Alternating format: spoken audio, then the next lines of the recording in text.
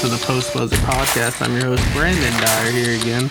And on this April 21st episode of the Post Buzzer Podcast, we're gonna be joined by Chris Marshall again as we talk about the NBA playoffs and who we think will come out of the Eastern Conference and represent that conference in the finals. And this is a reminder that the Student Spin Podcast is a sister media to the 6 Mile Post newspaper at Georgia Highlands College in Rome, Georgia. The views in this podcast do not represent those of the 6 Mile Post or Georgia Highlands College. You can find us on the 6 Mile Post website or wherever you listen to your podcasts. How are you doing today, Chris? I'm pretty good. I'm doing pretty good. How about you? I'm doing pretty good myself. I got to watch a whole lot of NBA action over the past week with the playoffs starting. Yeah, like I said last time, the Warriors kind of are doing as I expected in their series, 2 up right now. Or on the Nuggets, if you watched last game, they actually had the Nuggets arguing with each other. Like literally, I think DeMarcus Cousins got ejected, and their bench was just fighting, going back and forth with each other. So yeah, my Warriors are doing me proud right now, so I'm happy with them. Which, yeah, I expected them to do that to the Nuggets because aside from Jokic, the Nuggets really... Yeah, Jokic, based off who's in the MVP conversation, to me it's between Jokic and Giannis. But that Nuggets team with their 2 main other guys other than Jokic injured, being Jamal Murray, he's still sidelined, probably be back next season. Then Michael Porter Jr., he's still out. I forget what his injury was, but he's at least out currently. Yeah, it's just not the same team without 2 other big-time scorers on that team. And now looking over at the East, we actually have conflicting who's going to win the East, which I say the Celtics are going to wind up winning. I can see the Celtics going to the conference finals. I definitely can see that. But coming out the East, I still got to give it to my Bucks. I just got to give it to that experience, the Giannis playoff mode, and that whole team kind of coming up when it really matters playoff-wise, like Drew Holiday, Bobby Portis, Brook Lopez, the whole just gang. When it comes playoff time, they're just a whole other type of team. And my stance with the Celtics is going to be, I love defense when it comes to playoffs. And I do think the Celtics and the Bucks are the 2 best defensive teams.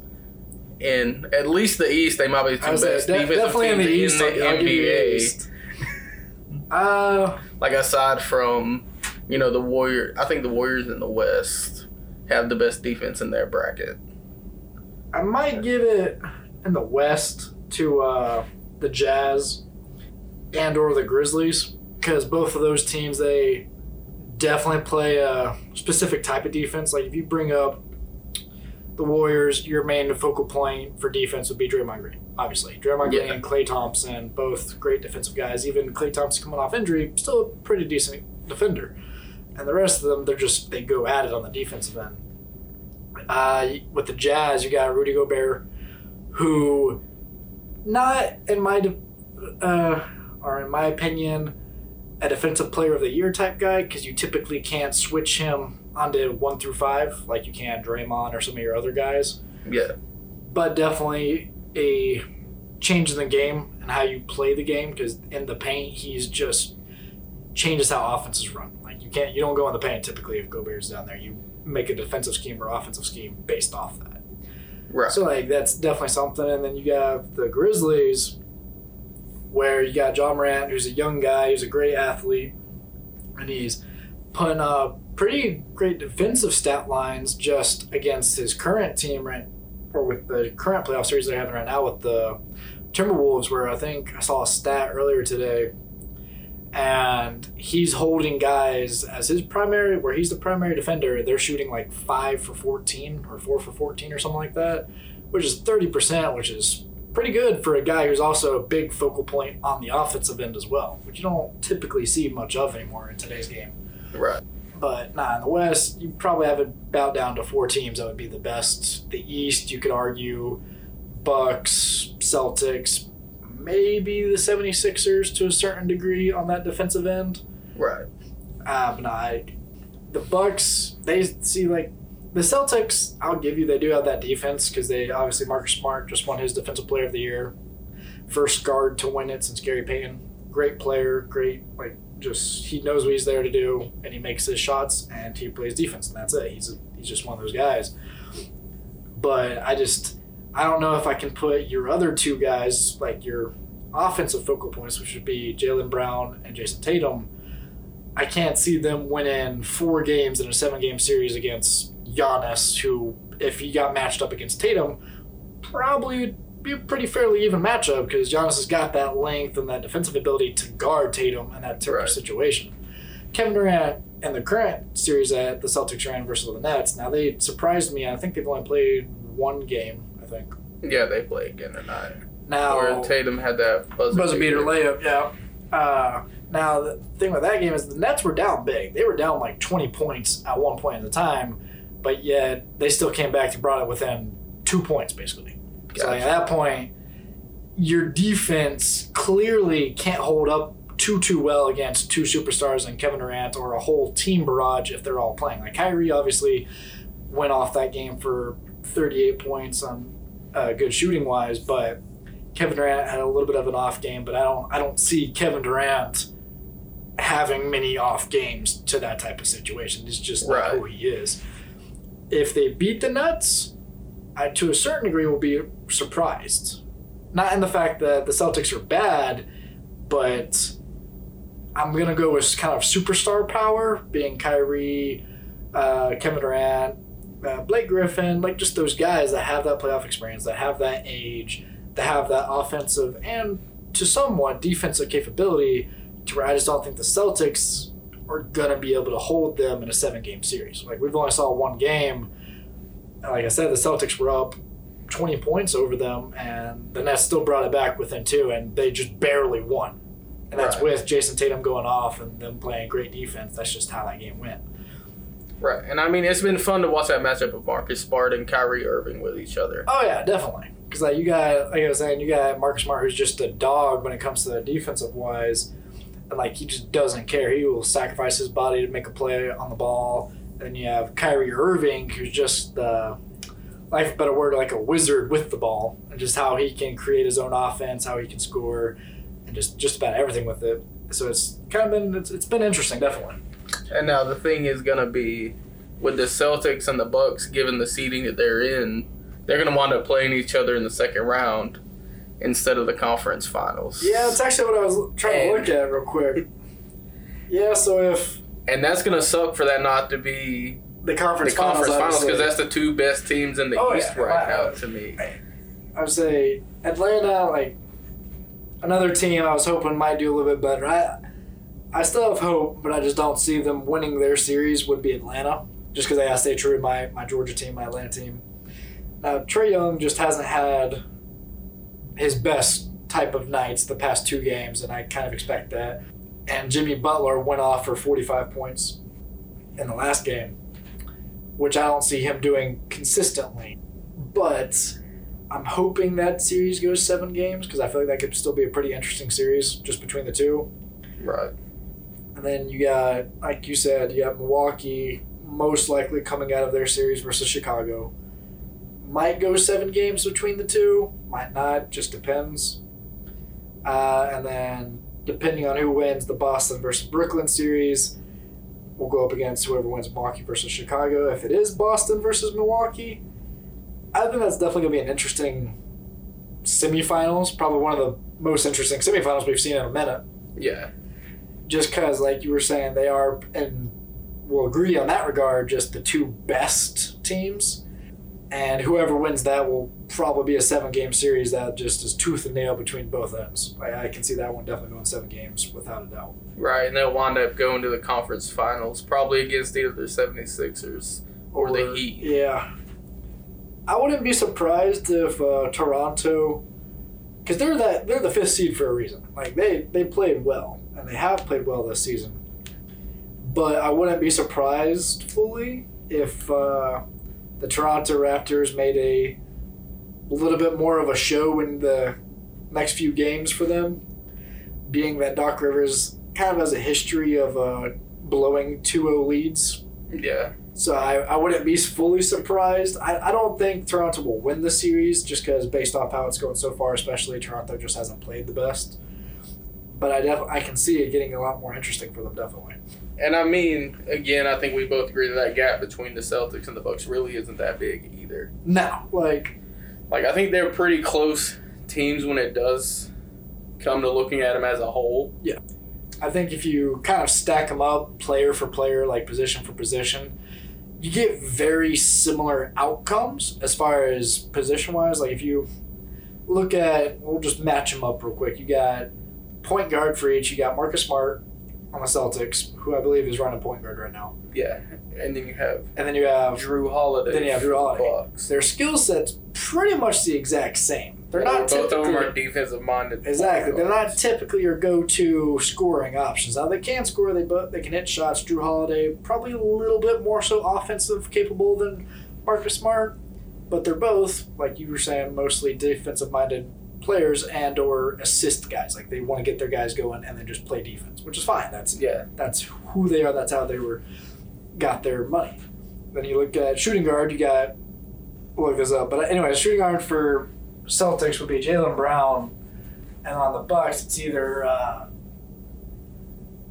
Chris Middleton. We're gonna say it's Chris Middleton because I believe that's about right. And in that matchup, I want to give it probably to Chris Middleton just based off experience and just age and all around per se awards, because Jaylen Brown, great player, great guy. He's just not very consistent usually. Yeah. And that's probably his biggest flaw is like he can put up a great show, can put up great numbers. It's just not a very consistent So in a 7-game series, he's going to have 4 good games out of it. Exactly. But Chris Middleton, I would definitely give the edge just because he is a definitely more consistent, like it definitely give you 20 points, 25 points a game, consistent shooting. He's the second scoring option, definitely. Right. And then you look up your, per se, focal point on offense for both teams, which would be Giannis, and then you'll obviously have Jason Tatum on the Celtics. And if you look at that matchup, Celtics, like Jason Tatum can't guard Giannis. Yeah. Whereas Giannis... Or Jason Tatum's going to be too small to guard. Exactly. Giannis. He just doesn't have that full strength and that size to guard Giannis. So that's no flack to him. He's not the best defender, but he's not the worst either. Like, that's just... It won't be very easy for him. And then Giannis, on the other hand, guarding Jason Tatum, probably relatively capable. Now, Tatum's very... Because he has athleticism to Exactly. guard the perimeter with Jason Tatum. Exactly. And he has the size to guard him inside. Exactly. Like, Jason Tatum's definitely creative with the ball offensively, but I just don't know if that's going to come down to it to a guy who has won Defensive Player of the Year, who has... or was in the running for Defensive Player of the Year this year even. Like, I just don't know if that's going to be the same type of situation when it comes to that. And see, I think the place that the Celtics are going to have to win the series is going to be that matchup between Chris Middleton and Jaylen Brown. Because Jason Tatum isn't going to be able to have a whole lot of offense going with Giannis. Oh, I agree. To be honest, and... I know Giannis is going to have a big series too, because the Celtics lack a true big man inside. Exactly. I would give the actual main situation I'm looking for on that game to see where it really comes into play is going to be your actual your bench guys, your role players. Right. Because I would probably give it to the Celtics that they're definitely have better role players coming off the bench, or at least they know what their job is. They play well together. They're all they're a unit. They work as a whole, and they play well together off the bench. And I think that's what separates kind of the Celtics team from last year's. I would probably do that. Yeah, they have become much more team oriented. Yes, last year you had I believe you had Kemba. We had Kemba last year on the Celtics, and Kemba was a great player. Just didn't mesh very well with Jason Tatum, Jaylen Brown, Marcus Smart, the whole gang. So they've done well not having per se a scoring point guard, and that's probably for the reason that their two guys, Jaylen Brown and Jason Tatum, have taken over that role. So yeah, I would say that it's definitely benefited them. Again, I'm just looking at the Celtics defensive wise. Giannis can't do everything for the Bucks on offense, and I'm worried about the Bucks' offense when it comes to. I think it's going to take a little bit of strategy just on the coach's end, which is where I think they will also kind of. We'll see how it plays out, just coach scheme wise. But like, it just depends on, like I said, the role players I think coming into play, like including Chris Middleton in that regard, just showing up, hitting the shots they're supposed to, making their own offense even, to where it's not all on Giannis to do. And if they do that, this Bucks team will easily be in the finals and potentially even win it all again this year.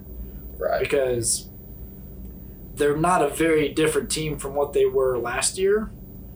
Giannis has actually improved his jump shot even compared to last year, which is what everybody was saying. If he gets that, then he's going to be unstoppable. And he already was pretty much unstoppable before then. Right. So now that she's adding a jump shot and a pull-up jump shot at that, not even a catch and shoot, once again, that becomes more consistent. His team's hitting their shots. The coach is learning and going with it. This team, I definitely could see going conference finals, winning it all, actually. And yeah, see, Giannis, I think I'd be more worried about him developing his three-point shot and actually having one if he wasn't a team player. So where you'll have some guys that'll go and once they develop that three-point shot, will just start shooting threes like crazy. But I think Giannis has that type of mentality of, well, if it's not open, I'm not going to shoot it. Oh yeah, like not to bring any shag to anybody's name, but Anthony Davis is one kind of that comes to mind when on that narrative. Yeah. That, like I believe I talked about last time, in the bubble, in the NBA bubble, when they canceled the season, they brought it back down in Disney World or Disneyland. He got a jump shot. He actually became a pretty decent shooter down there. But since then, and this season as well, he's had the worst three-point percentage ever. Like, ever attempted. He had the worst. Yeah. With the least attempting, I believe it was 100 shots. And it's like right at 17%, which is crazy at that Absolutely point. Why are you really shooting them?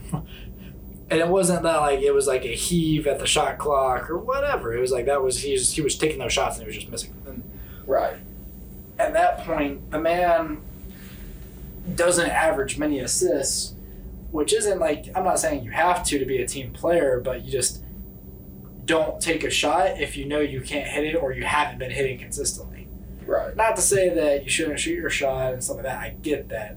But if you're 0 for 5 on a game, beyond the 3-point line, go in, try and shoot a mid-range. Go into the post, do a post fadeaway. Just do something to get you hot before you just keep chucking up threes, especially when that's not your game. Like Steph Curry, Damian Lillard, like these guards, I can kind of agree maybe if you're 0 for 5, maybe shoot another 3 to try and get you going because eventually one will knock down because that's just who you are. Yeah. Like Steph Curry this season shot the worst from 3 and from field goal he's ever shot, including his rookie season ever. And that's fine because in the moments when it mattered and in the clutch, he shot pretty effectively. He shot very efficiently. And he did have spurts where he was just chucking up shots. A lot of that was just due to the fact he was trying to break the 3-point record, I think, and get that title. Right. But that's like, even with doing that, he still shot better than most.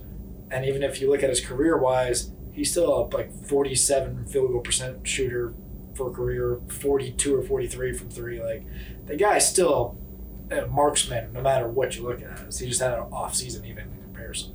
Right.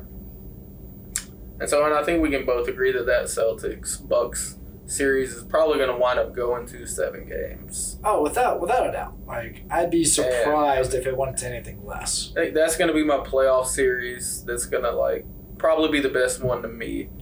Where that one, given who's in the finals and how it plays out, that one could be the best series that the playoffs produces. I could probably give you that. Although one I might just kind of argue with a little bit on that would be in the West, which would be my Warriors going up against the Suns, which I believe they're matched up currently to go in the conference finals, assuming they win. Yeah. If that happens, I could definitely see that game or that series going and being pretty interesting as well. Just because Chris Paul, Steph Curry, I'm assuming they respect each other, but like they've had series before where they're taunting each other, and it's just fun to watch. Like it truly is just a great series to watch. So that's just something I can kind of get behind. Not to mention, anytime Steph Curry has played Chris Paul in the finals, Chris Paul loses. Like that's just that he loses that series because unfortunately sometimes it's just due to better team wise, or it's just due to better individual performances. It's just how that works for him. To where, I think he's the player version of Doc Rivers. Kind of, yeah. A little bit. Like, no disrespect, great player, one of the greatest point guards of all time. Just, he doesn't have the reputation in the playoffs to always get the job done. Like, it was, last year was his first time making it past the semifinals even, I think. And he made it all the way. They made it all the way to the finals pretty easily. But you also had a lot of injuries kind of derail some teams and how they played, which obviously injuries are part of the game. You just suck it up and you deal with it, but you always can obviously wonder that what if they weren't injured, what would happen? Yeah. Like, I'm sure a lot of people with like LeBron would say, well, if Kyrie and Kevin Love didn't get injured in that first Warriors versus Cavs matchup back in 2014, 2015, Cavs might have won that series, might have won that finals. They very well might have. They were all clicking. They were doing well. Whereas the same thing could be argued for the Warriors in their 2016, where Curry got injured earlier in that playoff series, wasn't quite the same guy. Draymond got too many technicals and couldn't play a game. Andrew Bogut got injured. Like there's just it's a part of it. So you just don't make excuses. You just say, hey, you got us. We'll be back next year. You just gotta keep that mentality. I think that'll do it. Yes, sir. Yes, sir. All right. Well, hope to see you back next week. Oh, I'm sure you will. See you guys later on the Post Poser Podcast. Do it.